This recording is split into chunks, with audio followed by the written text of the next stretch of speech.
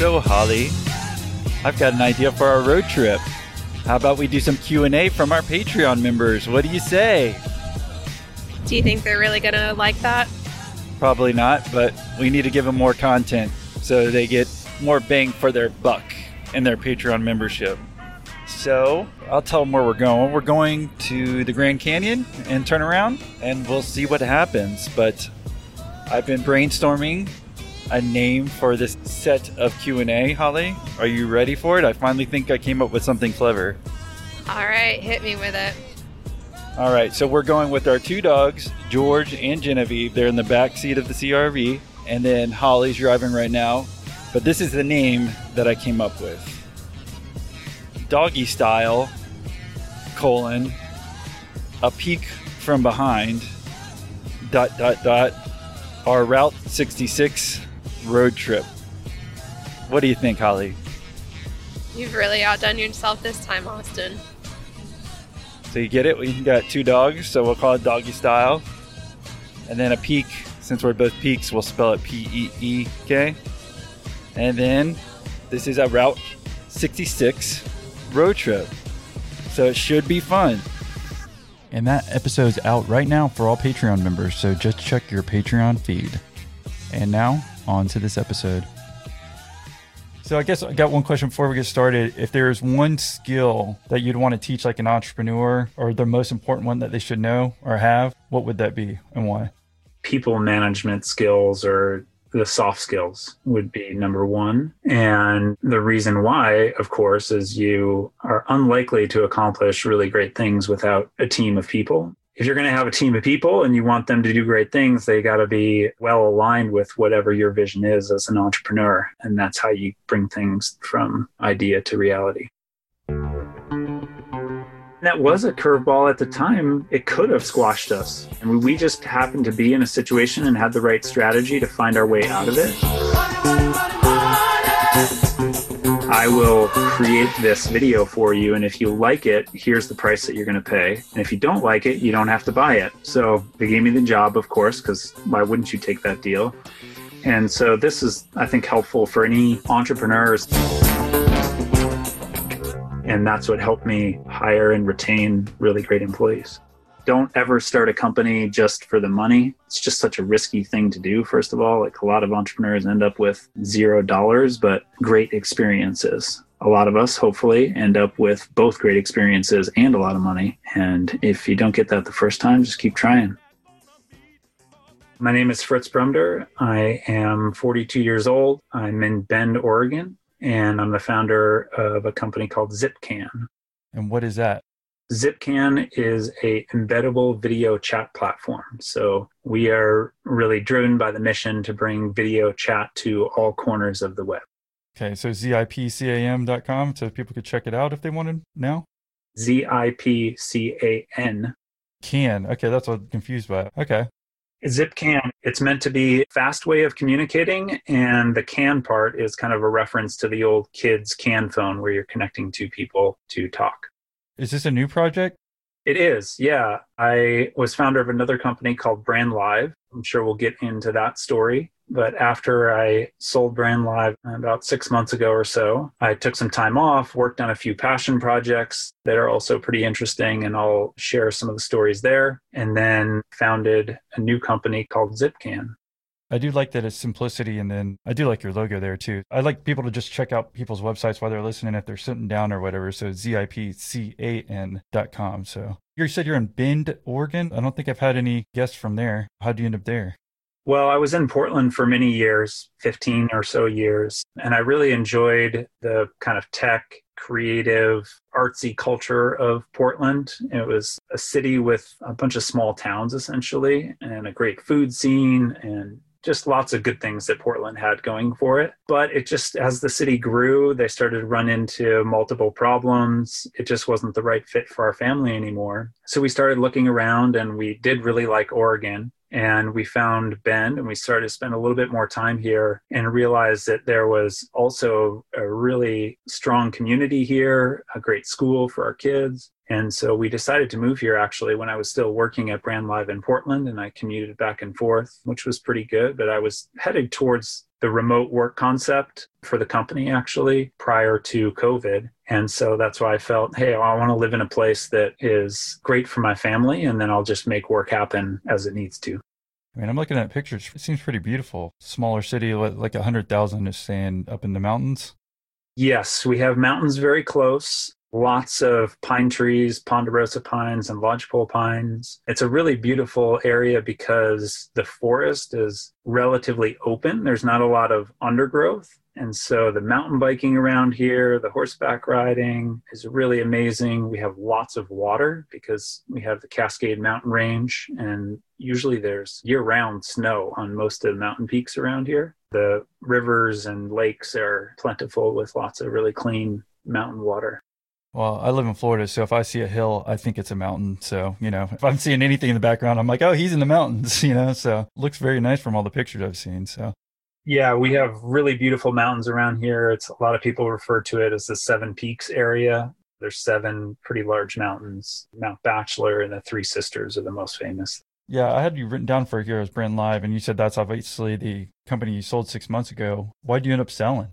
Well, I started the company with a co-founder in 2010 originally. We're basically a custom website development company. And when you're doing custom software development or custom website development, you're always sort of at the beck and call of the clients, and you're taking their direction and trying to build whatever their vision is. And so when you're doing that kind of thing, a lot of those kinds of companies have a vision for creating a product that is their own product and something that they can build and then sell. It's more fun to do, and economically it's a lot better. And so we started prototyping a few things, came up with the concept of Brand Live. It was actually the third project. The prior two, we actually got to the point of some revenue, but it just wasn't scaling fast enough. So we essentially sunset those or let them go on about their life cycle. But Brand Live really took off. Brand Live is a live video broadcast platform, and it allows brands and retailers to do their own closed source live video broadcasts. So it is used a lot for remote collaboration, things like sales meetings, but it's also used a lot for consumer engagement. Essentially, think of it like QVC. So there's somebody who's a product expert. They broadcast live on video on that company's website plus other social channels, and then the viewers can watch and comment and purchase the products that they're talking about. So, how is that any different than something like Zoom, just so everyone understands? Yeah, Brand Live is designed for a one-to-many broadcast, and when you're watching it, it looks more like TV. So you can have framing of different people, and you can have lower thirds, and you can have recorded video and really high-quality production that looks very different than Zoom. And usually the audience is quite large, hundreds to thousands, and oftentimes tens of thousands. We have done launches for like Nike Air Jordan, for example. When they launched the Air Jordan 30, they had this big production. It was done at the planetarium in Chicago. Jordan was there and the designer was there, and it was this very large event. And so we took that and streamed it and made it available for people to watch and purchase the Air Jordans on that day. Who's Air Jordan? Mm-hmm. That's Michael Jordan, in case people don't know. I'm just making sure. I try to leave no listener left behind. Air Jordan, Jumpman, number 23, whatever you want to call him. It makes more sense. Thank you for making it easy, because again, this audio only for everyone who's trying to visualize as they're listening and doing whatever right now. Being able to stream actually high quality HD live versus even if you and I were doing video Zoom, they're cutting down the bit rate unless you're a huge company and paying a lot more, I guess, as well, right? Yeah, it's not only the quality of the video, but just the production. It's really the difference between calling somebody on FaceTime and just you get what you get from one camera, either facing you or facing the opposite direction. There's no editing that goes into that. And obviously, as you think up to movies and TV shows and stuff, they spend months and months producing and editing the graphics and making this show look amazing. Live video broadcast is kind of in between those two things. You have a lot of those tools to create a production, but you're not doing it in typical film production style. You're doing it live in the moment, which is how live TV shows are filmed every day. Yeah, like live basketball games or NFL, right? Yeah, they have a person in a truck that's looking at a screen with 10 different cameras or 20 different cameras, and the director basically picks which camera do we want to go to, which graphics do we want to go to, do we want to play commercials? Brand Live is more like that.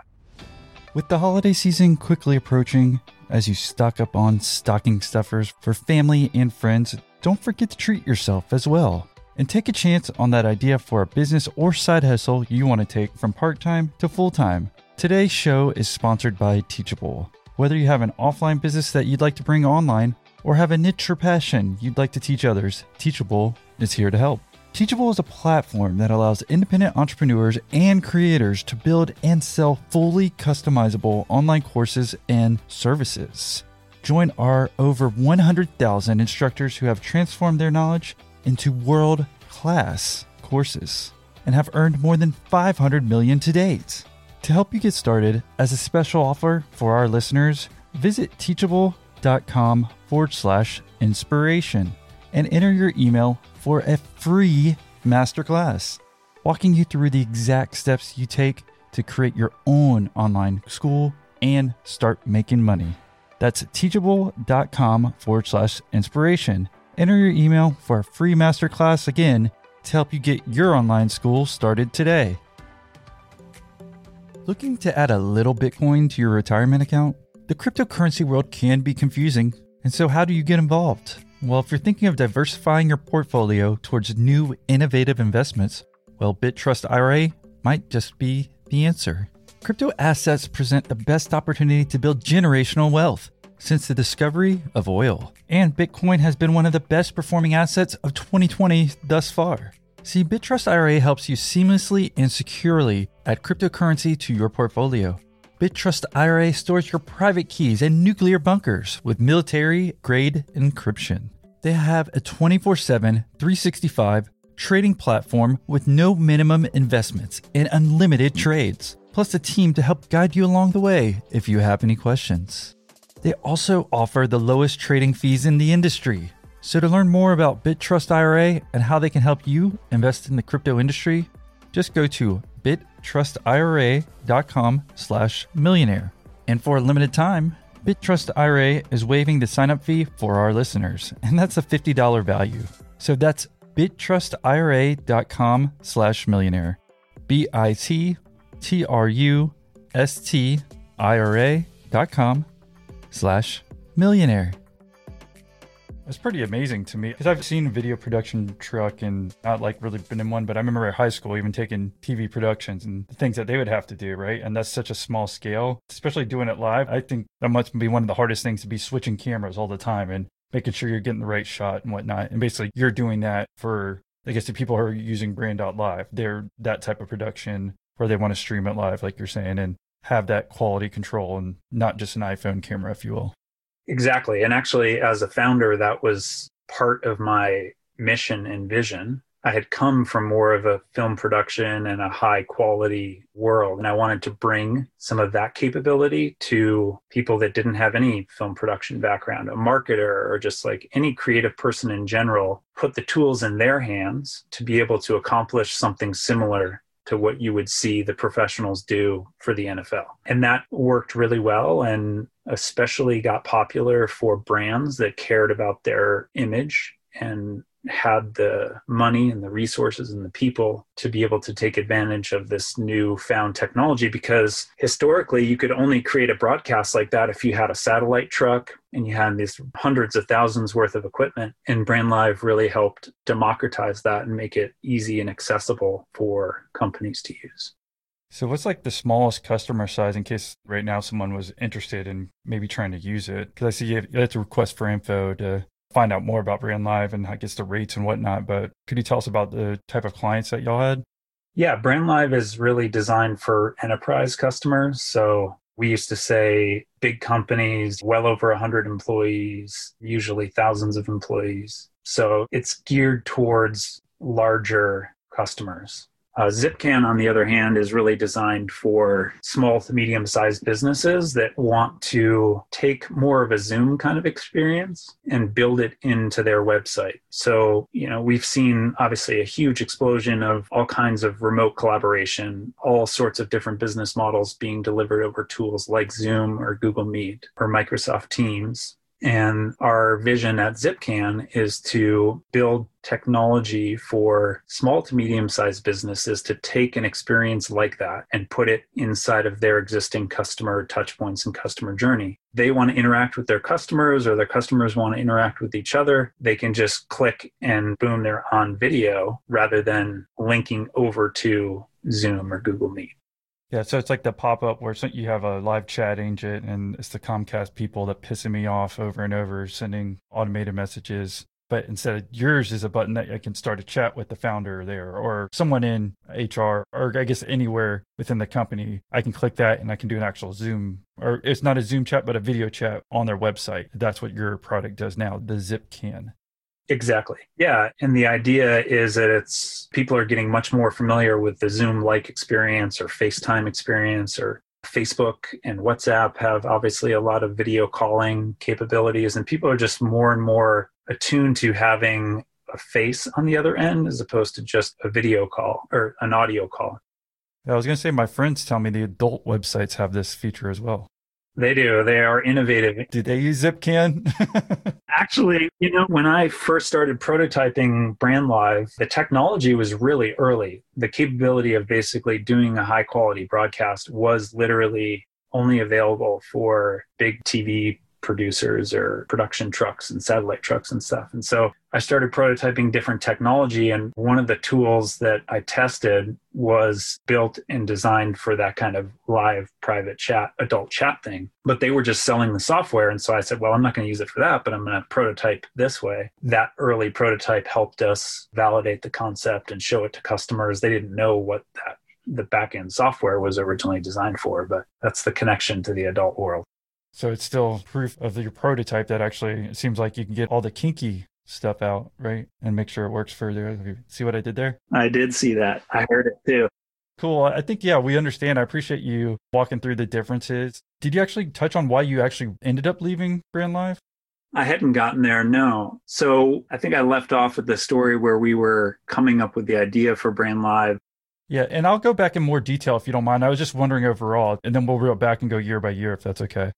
Yeah, no problem. So the transition was a series of large moves that we had made as a founder in a company, especially when you take external money. So we had raised just over $5 million in capital. We were successful, but successful to the point that it was time to bring in an outside CEO. And when we brought in the outside CEO, things just got a little bit murky, as all founders that have been through that process would probably know. And so the company changed pretty drastically over a couple of years, and it had grown up. Fortunately, as a founder, it's great to see a company or your little baby sort of be off on its own and be able to stand without you. And so we had just reached that point. One of my investors was interested and excited about taking the business through the next phase. And so it just was the right time. Did you want to leave, or did they say it's time to go? Yeah, it was very mutual. Initially I proposed it and brought it up, and then we worked out all the details and found a way to make it happen. The business was naturally in a transition point. So something big had to happen in order for the company to have the right path forward for the next few years. And this was one of the options that we explored. And it turned out to be really perfect timing for me. I mean, this was all before COVID. I got an exit. It wasn't the exit, of course, that I wanted as a dream big founder and entrepreneur, but a lot of entrepreneurs don't get to an exit. And so I feel really happy about that. Put my family in actually a really good position, have enough capital to start my own next company. And so all in all, it was a win for me and a win for the company. I mean, that's good perspective. I imagine you're kind of the age that, because you're 42 today, there's a lot of kids, it seemed like in 2000, who were holding out thinking their companies were worth so much more. And then .com crash and they got nothing, right? I've heard where they could sold for 20 or 30 million. And then on the exit, none of us really get to the expectation we wanted, but it's always important to see you got something. And what matters more is if you're happy. If you weren't happy with the way the company was going and whatnot, now you're kind of cut free and seems like maybe you have new wings to explore with a new company, right? Exactly. And all of that came true. There was some pain, of course, in the interim, and not hard to see that. But definitely once COVID hit and all of our worlds changed, it gives you a lot of perspective about how priceless just your mental health and happiness with your family and the place that you live is so important. if it's all right with you, we'll reel it back to, I guess, when you started Brand Live, or do you want to even go before that? I'm trying to think what's the best place to start here. Well, I think there's a lot to learn from the growth of Brand Live experience because we grew really quickly. We made the Inc. 500 our first 3 years after spinning out the company from the custom software development company that I had mentioned. And that's really where I learned about the first comment, where how important the team and the people are. We were really fortunate to retain almost all of our key hires from year 1, 2, and 3. I think the only people that ever transitioned out of the company were for personal reasons. We had someone who became a first-time mom and she decided to spend more time at home with her family and stuff like that. But otherwise, everybody was really passionate about the vision and the mission at Brand Live, and we built some amazing friendships and grew the company really nicely. So that was a very fun experience and taught me a lot about the power of mission and vision and aligning the team members. Okay. Well, can we just talk about year one, how old you were, and then like how much money you had to get started? Yeah. So in year 1, so the year we spun out was 2012. We raised a friends and family round. It was about 150,000. And what do you mean by spun out? So we started the company inside of another company. Okay.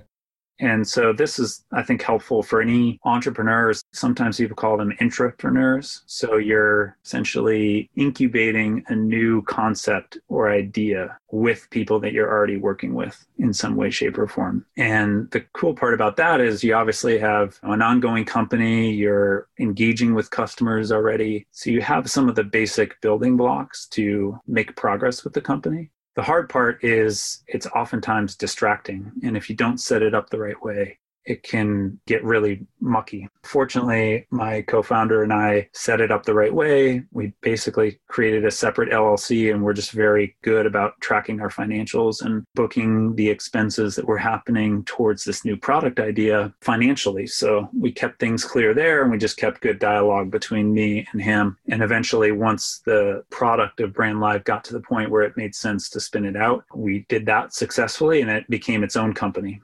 So you're 34 years old at this point when you spin it off. Like, what was the company you were working for and how big were they? Did you already have a company before that? Have you ever had any entrepreneur experience? I feel like there's a lot more because I'm looking, you went to Bates College and then that's where you talked about film and video production. Just quickly walk us up to 2012 because I guess there's about 10 years of maybe entrepreneur experience or maybe just regular business experience that I think will help everybody understand your lead up to this.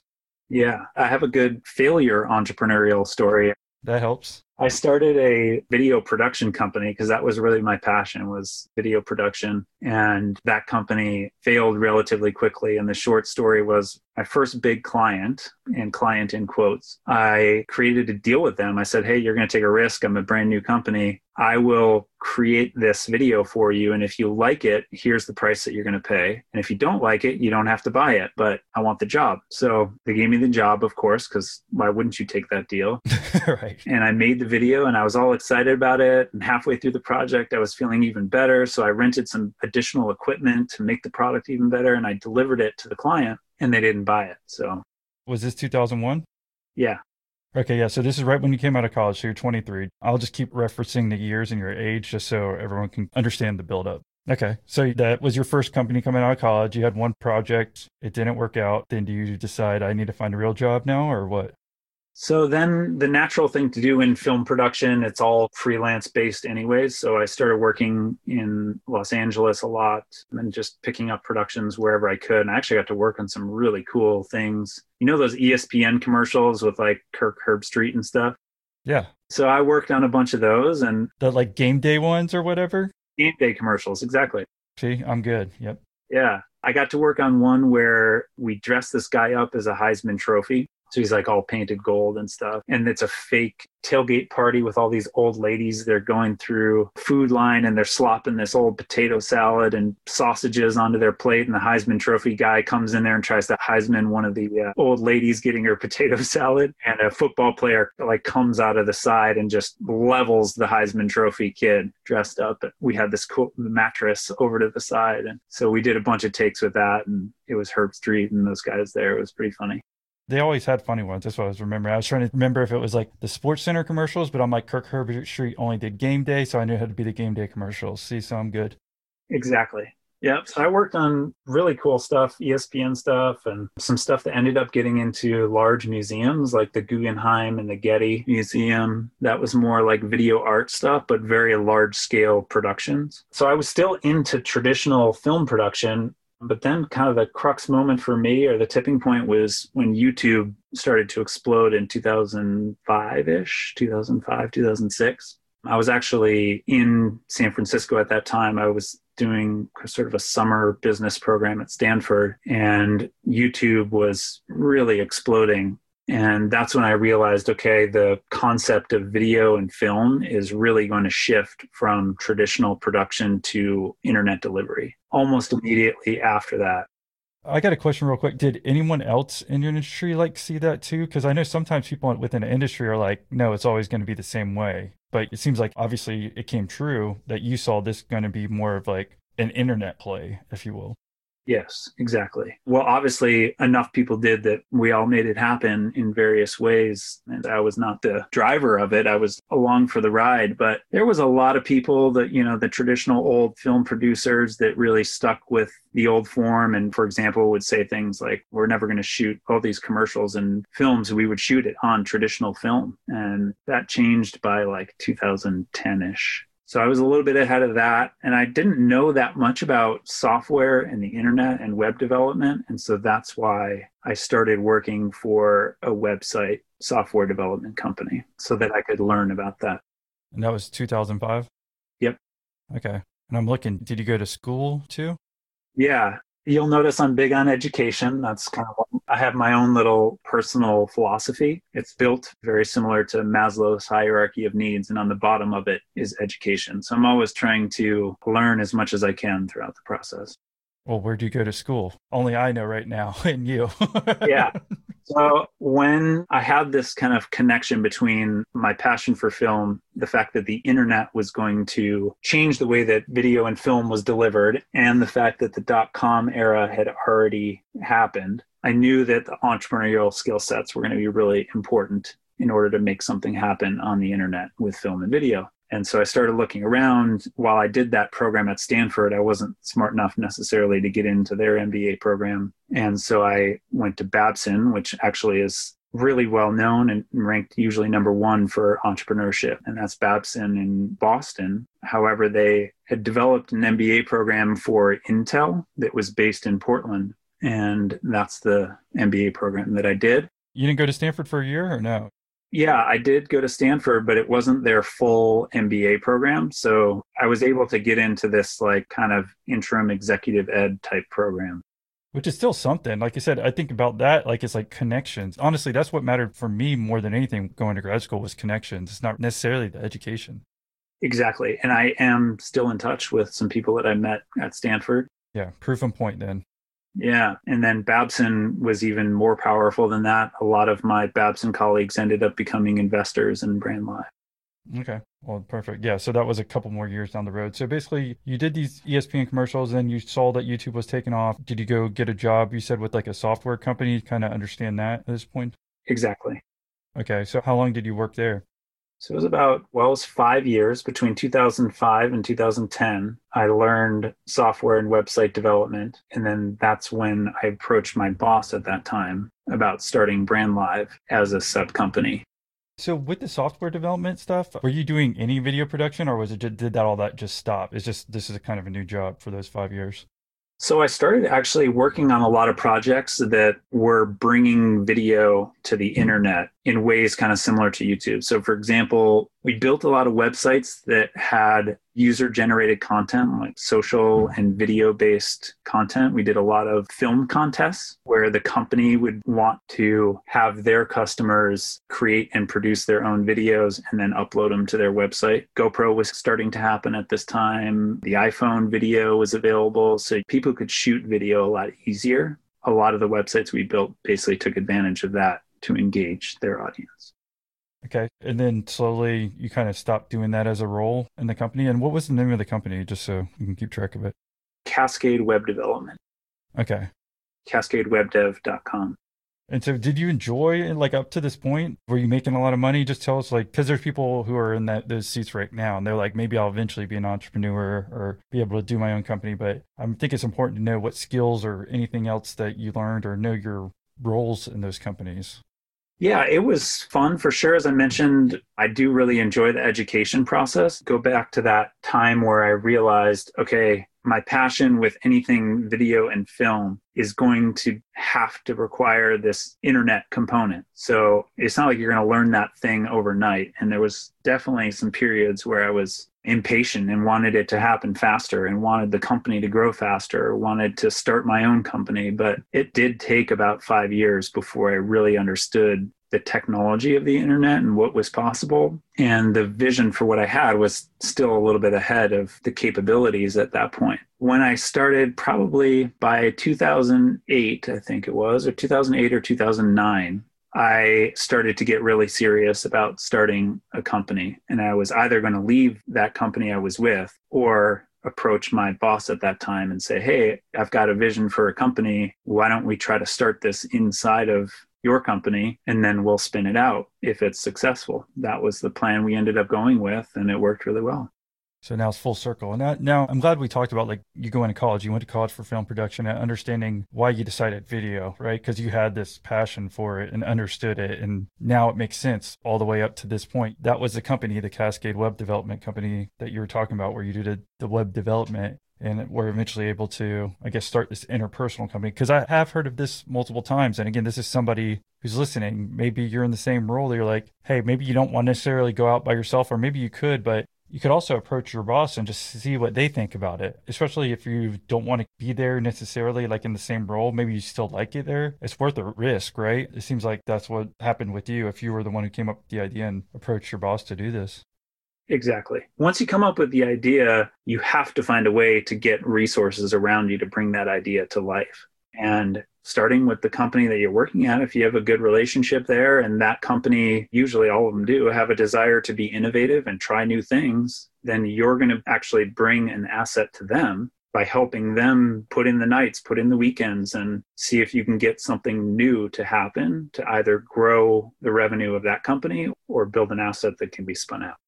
So do you have any other tools or tips on there? I know we kind of roughly talked about it, but if someone was to approach their bosses and like how you did it or how you might do it differently, it sounded like you alluded to, which was smart, was making it a separate LLC and keeping the books different.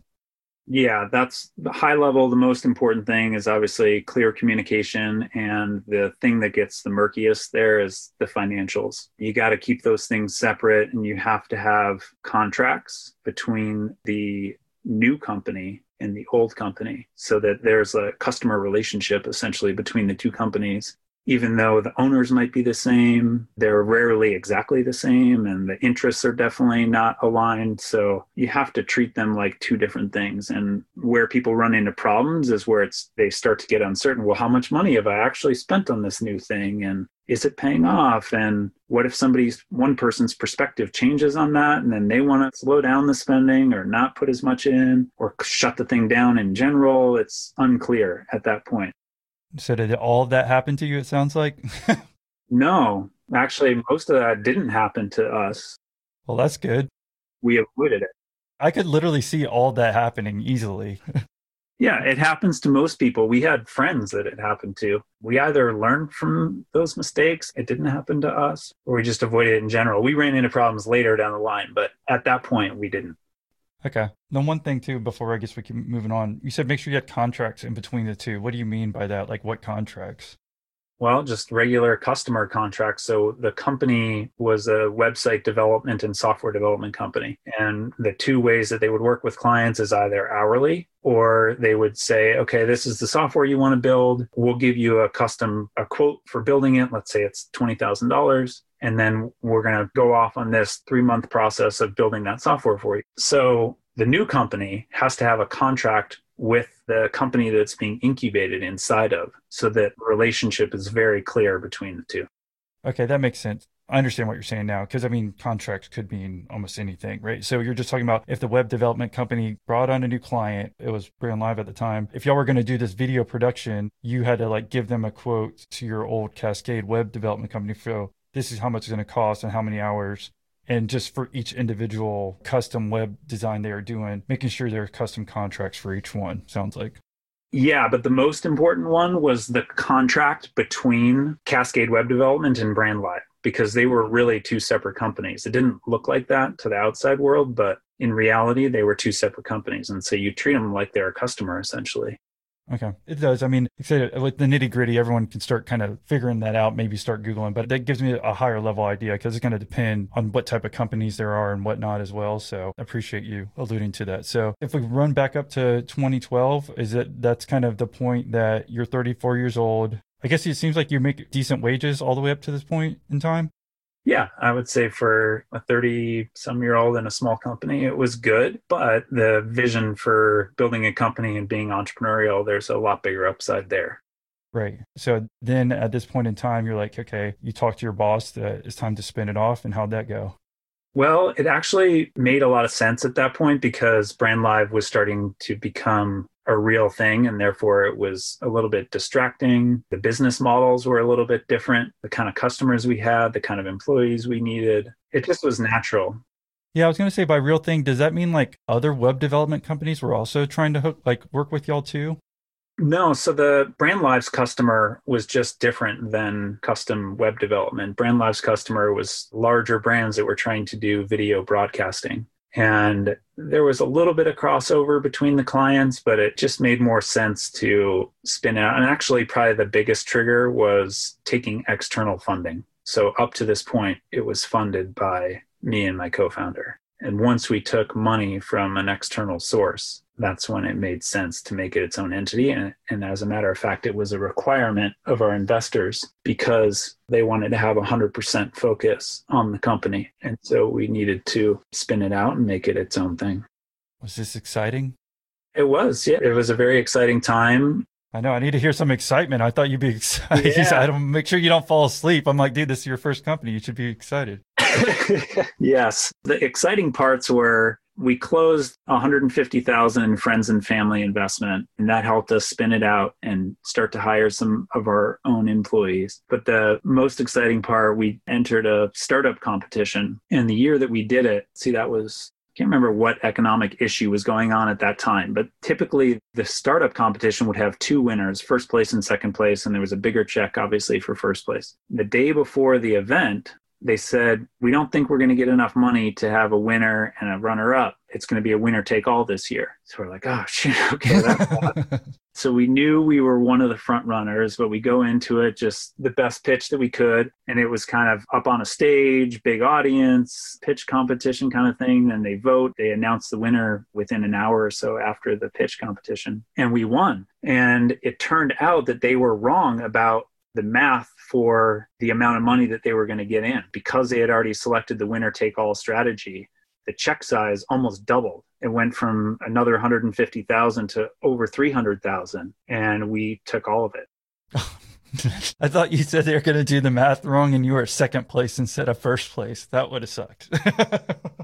No, we actually won by a landslide. And then it was a combo of like more money came in and people really liked what we were up to. And so the money that was kind of sitting on the sidelines ended up coming in and the check just grew. And that was a huge boost. Well, that's great because trust me, I don't watch beauty pageants, but I do remember this Miss Universe a couple of years ago. Do you ever see that? Yeah, who's the announcer? It's a Philippines because I got a lot of Filipinos who work for me. I think she was the one crowned and then they took it off and gave it to the other one. Steve Harvey, there you go. Yeah, Steve Harvey. Yeah, he accidentally. Well, actually, I think they gave him the card with the wrong name. So it's really not his fault. I kind of feel bad for him, It's like, that's what I was imagining in my mind happened to you. So, it's a double whammy as far as good thing for you. Now you got 150,000 plus 300,000 to kind of start your company. Yeah, and then shortly after that, we closed another $1 million. So, wow. Yeah, we raised within about 10 months or so. So did you feel on top of the world? I mean, are you like the CEO and have your own office now at that point in 2012, 2013? Yeah, we actually started in a 1930s renovated train car And when we closed over $1 million, we finally moved out of that and we got a nice office. I mean, it was kind of a Portland industrial funky space, but we shared a wall with a brewery. And we always joked that the brewer was going to put a tap through the wall for us. He never did, but it was easy enough to walk around the one wall to get into the brewery. So we had really good times there. We developed really great software that ended up winning customers like Nike and Walmart and Levi's and REI. And it was working with the people and the customers was by far the best part. Email Octopus was founded in 2014 to help anyone with an audience grow. Their mission is to provide email marketing that's simpler, more intuitive, and better value. They're committed to saving you money and never compromise on deliverability. From self-published authors to food blogging superstars and charities to online stores, they've helped over 56,000 organizations send more than 11 billion emails. And guess what? You can check it out now for free. So it's free for up to 2,500 subscribers. And great if you're just starting out with building an audience or have a smaller one. All the essential tools you need to get started with email marketing, including customizable sign-up forms, autoresponders, and list segmentation. Affordable pricing from just $20 a month. It's a user-friendly platform that's quick and easy to set up and navigate in seconds. Email Octopus also integrates with thousands of other apps, including landing page builders and so much more. Great customer service whenever you need it from real humans. Easy to use automation for setting up welcome emails and drip campaigns, such as email courses. You know, what I like about Email Octopus the most is the straightforward pricing that scales with your business. And guess what? Right now, Email Octopus is offering our listeners 50% off their first month. Visit emailoctopus.com/millionaire or quote code millionaire-50 at sign up. Again, for 50% off your first month of email marketing, visit emailoctopus.com/millionaire or quote code millionaire-50 at sign up. Hey guys, it's your boy AP here, again with another Fiverr ad read. And guess what? The way we work together seemingly changed overnight. If there's one thing we've learned for adapting business, having access to the right resources is essential, and it's crucial to maintain a strong digital presence. 2020 has been the year of uncertainty, so how can you and your business plan for the, unexpected and operate virtually? Finding the right talent can be time-consuming, frustrating, and expensive. It's difficult to keep up with the current best practices for maximizing your digital presence. Fiverr's online marketplace connects businesses with freelancers, offering hundreds of digital services, including graphic design, copywriting, web programming, film editing, and so much more. You know, what I like about Fiverr the most is it generally costs about $5 for a gig. Talk about a steal. Find what you're looking for instantly. It's easy. Customize your search by service, deadline, price, seller reviews, and more. No more guessing games. You know what you're paying for up front. No negotiation needed. Pricing is always project-based, not hourly. And 24/7 customer service. Reach out with questions anytime, anywhere. Check out Fiverr, Fiverr.com, and receive 10% off your first order by using my code MILLIONAIRE. Find all the digital services you need in one place at Fiverr.com/millionaire. Again, that's Fiverr.com, code millionaire. On that point, I'm just thinking, like, had you finally reached your life goal as far as business? You're like, you have your own business, you're 34, 35. Was everything just going well and smooth? Because again, you're transitioning of being the boss now. So there is that happiness, you have your own business, but there's also kind of a different style of like, you're more in control. And again, you're not one of just the employees. Yeah, it was awesome. And it was really cool to be able to hire people that were way more experienced than me. I started to build a management team. I had a management team of 5 people. And I think all except for one were in their mid to late 40s. One was in his 50s. And having people surround me that also believed in me as the leader was very empowering. Did you ever have an issue with, like, if you're the younger guy and hiring older guys? No. Or was like every hire pretty good? Yeah, because sometimes I've heard that before in stories, right? And I could see that maybe there's resentment or something, but usually just depends on the people you're hiring. You never know how it's going to work out. I think you even said in the beginning, like one of the important things that an entrepreneur needs to know is like how to manage people. Yes. Well, the thing that I did really well and still try to do the best I can today is have a really clear vision and mission that you're working on. If you can get people, even that are way more experienced than you, to believe in that vision and mission, put some energy behind it, then people will get in line and follow. That's what people really want before the money and everything like that. Like, what are you going to spend your time on? Do you believe in it? Is the thing going to make progress? Right? Is there momentum behind this thing? And that's what helped me hire and retain really great employees. And so was it just slow, steady growth and everything was good all the way through since you sold the company about 6 months ago? Yeah, it was very fast growth. We grew like 300% the first year, another couple 100% the following year. Our Inc. 500 growth rate was like 1,300%. So yeah, it was a great ride and learning experience and all kinds of different curveballs. And it was fantastic for a lot of reasons. Money-wise, as an entrepreneur, when you raise money, you kind of get rich on paper, but usually you don't get rich in your bank account right away. As a matter of fact, venture investors usually try to keep the salary of the founding CEO in particular, but usually the founding team members relatively low because you're trying to incentivize them to create the most value in the stock as opposed to their monthly paycheck. So that's another thing that's just important for founders to know and expect, that because you're the CEO of a venture-backed company, it doesn't mean you're raking in the money. How many employees were there when you left the company? Well, at our peak, we were about 50. Some of those were contractors. We ended up building like a global video production resource, kind of like it's a cliche, but the Uber drivers of video production. So you could call us and have somebody show up and produce a live video for you in Singapore within a week. I've never heard that cliche, the Uber of something. I'm joking. Well, now people would probably say the Lyft of something. They don't like being affiliated with Uber as much, right? I know. So that was the peak. I guess you're saying like 50 employees. And you started off, how many people were in your little train car when you started off? Well, we started at 0. When we spun it out, it was me. And we took one contractor from the web agency. So 2 of y'all. Yeah. Okay. There had to be more than 0. Yeah, I knew it had to be you. I count you as an employee, right? Yeah, it started, I was the first. And then when we raised the friends and family round, I brought over one of the software engineers as a contractor at first. And then I hired 2 people. And then when we won the startup competition, we grew to, I think, 4 or 5.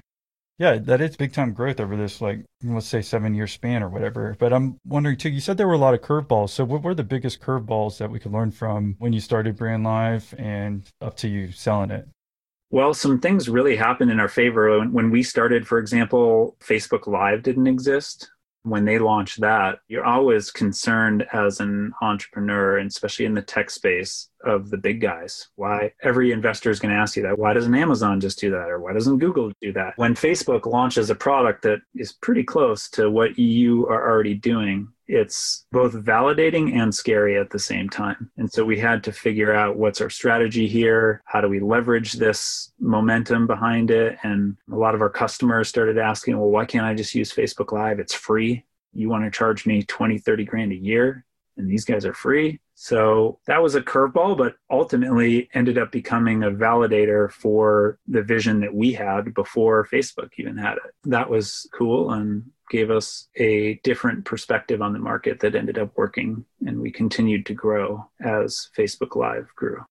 So what was your answer? And I think I understand what it would have. I'm guessing it's just like you said earlier on in the interview, it's like yours is more of a video production role versus just like a one-to-one camera going live.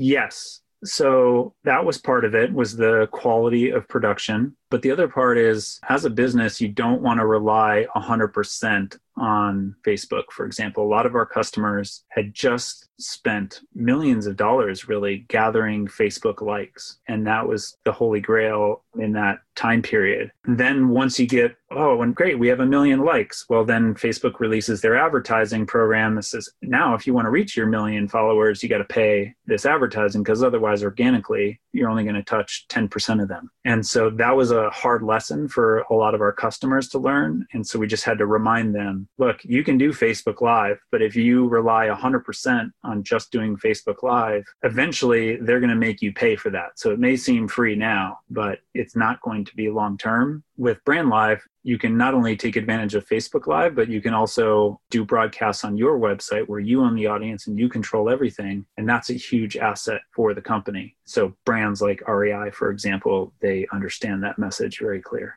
It's good to validate it, right? I guess I could see how it would be scary. But to me, as a layman, just like listening, I'm like, doesn't sound like that much of a curveball as far as like anything negative that's happened before you've sold the company. What was the hardest thing you had to do when you were CEO during this period of time? That was a curveball at the time. It could have squashed us. We hear about that all the time. And we just happened to be in a situation and had the right strategy to find our way out of it. But you could very easily come up with stories where big tech company X launches a new product and boom, they squash whatever is out there. Yeah. I mean, I could see that. I guess it's just your calming voice. Yeah. Hindsight is 20/20 for sure. Yeah, you're too calm, but you're saying that was your biggest curveball. So I could understand that. Even though you say that, they're like, I could see why it's for bigger companies too, right? Like smaller companies not going to use Brand Live because of that price tag and once Live came out. So maybe even if you could have done it for medium-sized companies, they're like, okay, I'll still just go Facebook Live instead of use you guys and own the asset, if you will. Yeah, correct. Actually, that was another shift in the strategy was we just went to larger, higher price point customers that really needed more service and needed more customization than what Facebook was going to offer anyways. Again, since you said this early on and you said that managing people was important, was there any managing issues at all while you were there? Yeah. Well, the first couple of years we had really good retention. We hired the right people and we retained them. Probably the first really hard one was realizing that one management team member I had a great relationship with. I really liked working with the person, but it just wasn't the right fit. And so we decided to make a move there, and having that conversation really was the first person that I had to let go or fire. That sucked. That was really tough. And unfortunately, I had to do it multiple other times at much later down the line. Essentially, the company was doing well, but we were trying to make some other hires. This is when we brought in an external CEO. We had to adjust the size of the team. And so I had to do a little layoff, and that was really difficult. Because you said your pinnacle was 50. When was the highest employee count? What year? That was 2019, beginning of 2019. Okay. So it was almost right before you quit. It still kept growing. You just had to do cuts from time to time, you're saying. In general, Brand Live has done very well, and just normal blips, I guess. And without going into all of the details, when we started to make some big moves and it was hard for me to manage the expectations of my investors, I would say that was a really difficult thing. Well, how did you do that? Were you able to? Not as well as I wanted to. It ended up causing more problems. Because again, this is another, if I'm sitting in your shoes, it's, I didn't think about till now, right? Is this like, okay, it's already hard enough dealing with the employees and stuff, but once you take on money, then you have to deal with somebody else. It's like a whole different set of different type of employees. Yeah. Exactly. They're like a different higher up, like you have to make sure, yeah, it's just a different set of groups of people, like how you talk to them and how you can help everybody. Yeah, and you don't see that right away. I make the analogy to sports teams. You look at the head coach and you think, okay, the head coach is the boss. They have the ability to set the team and the direction and plays and everything, right? Well, no, they don't. There's the owner and the GM that hired them, and they can fire them at any time. And you see that in the NFL all the time. That's a perfect analogy. Yeah, just so everyone understands, it's like you have the head coach and the football players, obviously, but there's a general manager who's usually above him, or sometimes they say next to him. The general manager is actually the guy who hires new football players to come in the NFL or cut football players, not the head coach, unless it's like one or two that have that power. But they split it up because it's so much work to like try to get new free agents or get rid of some guys that you don't want on your team anymore. Usually that general manager hires the head coach, but then also you have the owner. I mean, the owner's above everybody, right? And so sometimes those are two other people above the head coach. So it's always like balancing like who you got to please. If you're the CEO and have all the money and it's all your company, then it's much easier. Then there's more of a scale if you've got investor money, like you're saying, for your company. Yes, you create that owner level where the CEO is really hired by the owners to make it happen, just like the head coach is. And they give you as much freedom and rope to do it until they don't. Then you got to adjust. So do you want to talk about when you left and I guess kind of what you did during those 6 months, or like what do you think is the best part here as we kind of wrap up your story? Yeah, well, I think what I did interim was really great. Brand Live, like I said, it did end up coming to an end for me, but not for the company. And as an entrepreneur and really as a builder, as I've done more soul searching about myself, the thing that I'm most excited about is creating new things and building things. I feel really proud that Brand Live is still kicking butt and doing great as a company.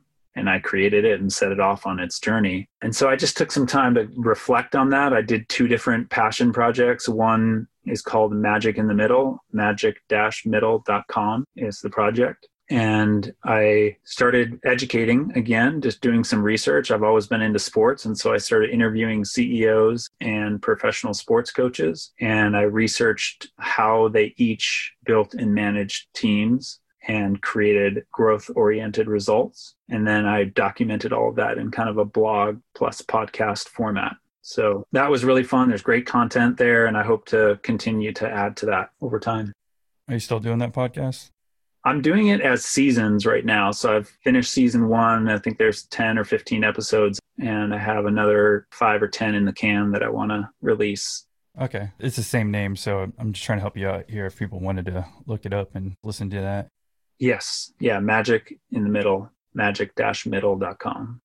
So that was the first project you did after cutting your ties, if you will, with Brand Live? Yes. Kind of quote, retiring for the first time.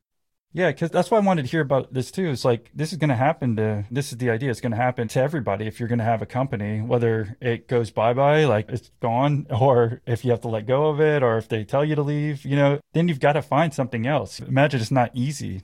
It wasn't easy, and it was a weird time period, and there was some things that I got really excited about. But ultimately, I was glad that I took a decent amount of space and really just thought and, like I said, go back to the education, do some research, see what I'm really interested in, kind of reflect a little bit. I ended up doing the other passion project is called wholelifemeditation.com. So it's a way to visualize your entire life in one sitting. And it's meant to be done in anywhere from like 30 minutes on the low end to 4 or 5 hours on the high end. And so I started doing that. I came up with the idea, did it myself, and was like, oh, this is pretty cool. I told some people and they're like, yeah, that sounds pretty interesting. And so I recorded a guided meditation to visualize your whole life.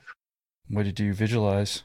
Well, that's where what gets me up in the morning, what gets me excited is creating and building things. So I thought about the linkages between the film school and the business school, YouTube and internet realization, all of those things, the Brand Live experience. I kind of put that story together by reflecting and basically meditating on that whole experience and trying to find the threads and connections between different phases of my life.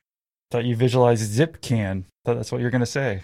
Exactly. Well, I visualized that I want to create something new. I was looking at a bunch of things where I was going to go work for someone else. And I realized, that's kind of like, if I'm going to do it again, I got to have some energy being an entrepreneur, and starting a company is not easy. Can we talk about that for a second? Because that last year before you left too, you weren't really quote unquote CEO yet. So yeah, I wasn't CEO anymore. Yeah. It's weird taking that role, and at least you got the experience that, I mean, tell us what the differences were. Like when you would go to CEO and then I guess they made you COO at that point.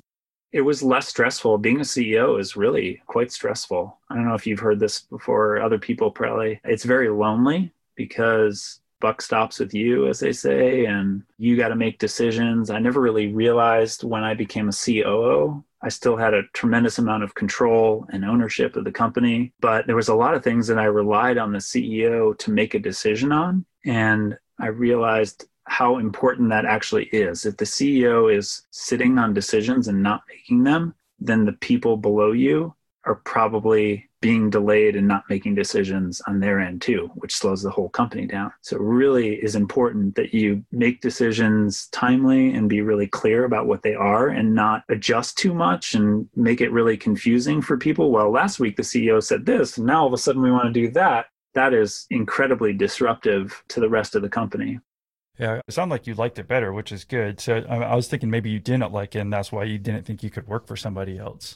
Well, the only thing I did like is that it was not as stressful. But otherwise, being a CEO is awesome if you like a high pressure situation, if you like being a visionary and a leader, then it's an awesome experience and role. And I do like all those things.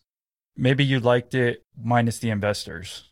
Yeah. Well, there's going to be hard fucking shit. And as being an entrepreneur, and you just got to deal with that stuff. It's going to be stressful, but it's also super fun. You don't do great things without hard things along the way.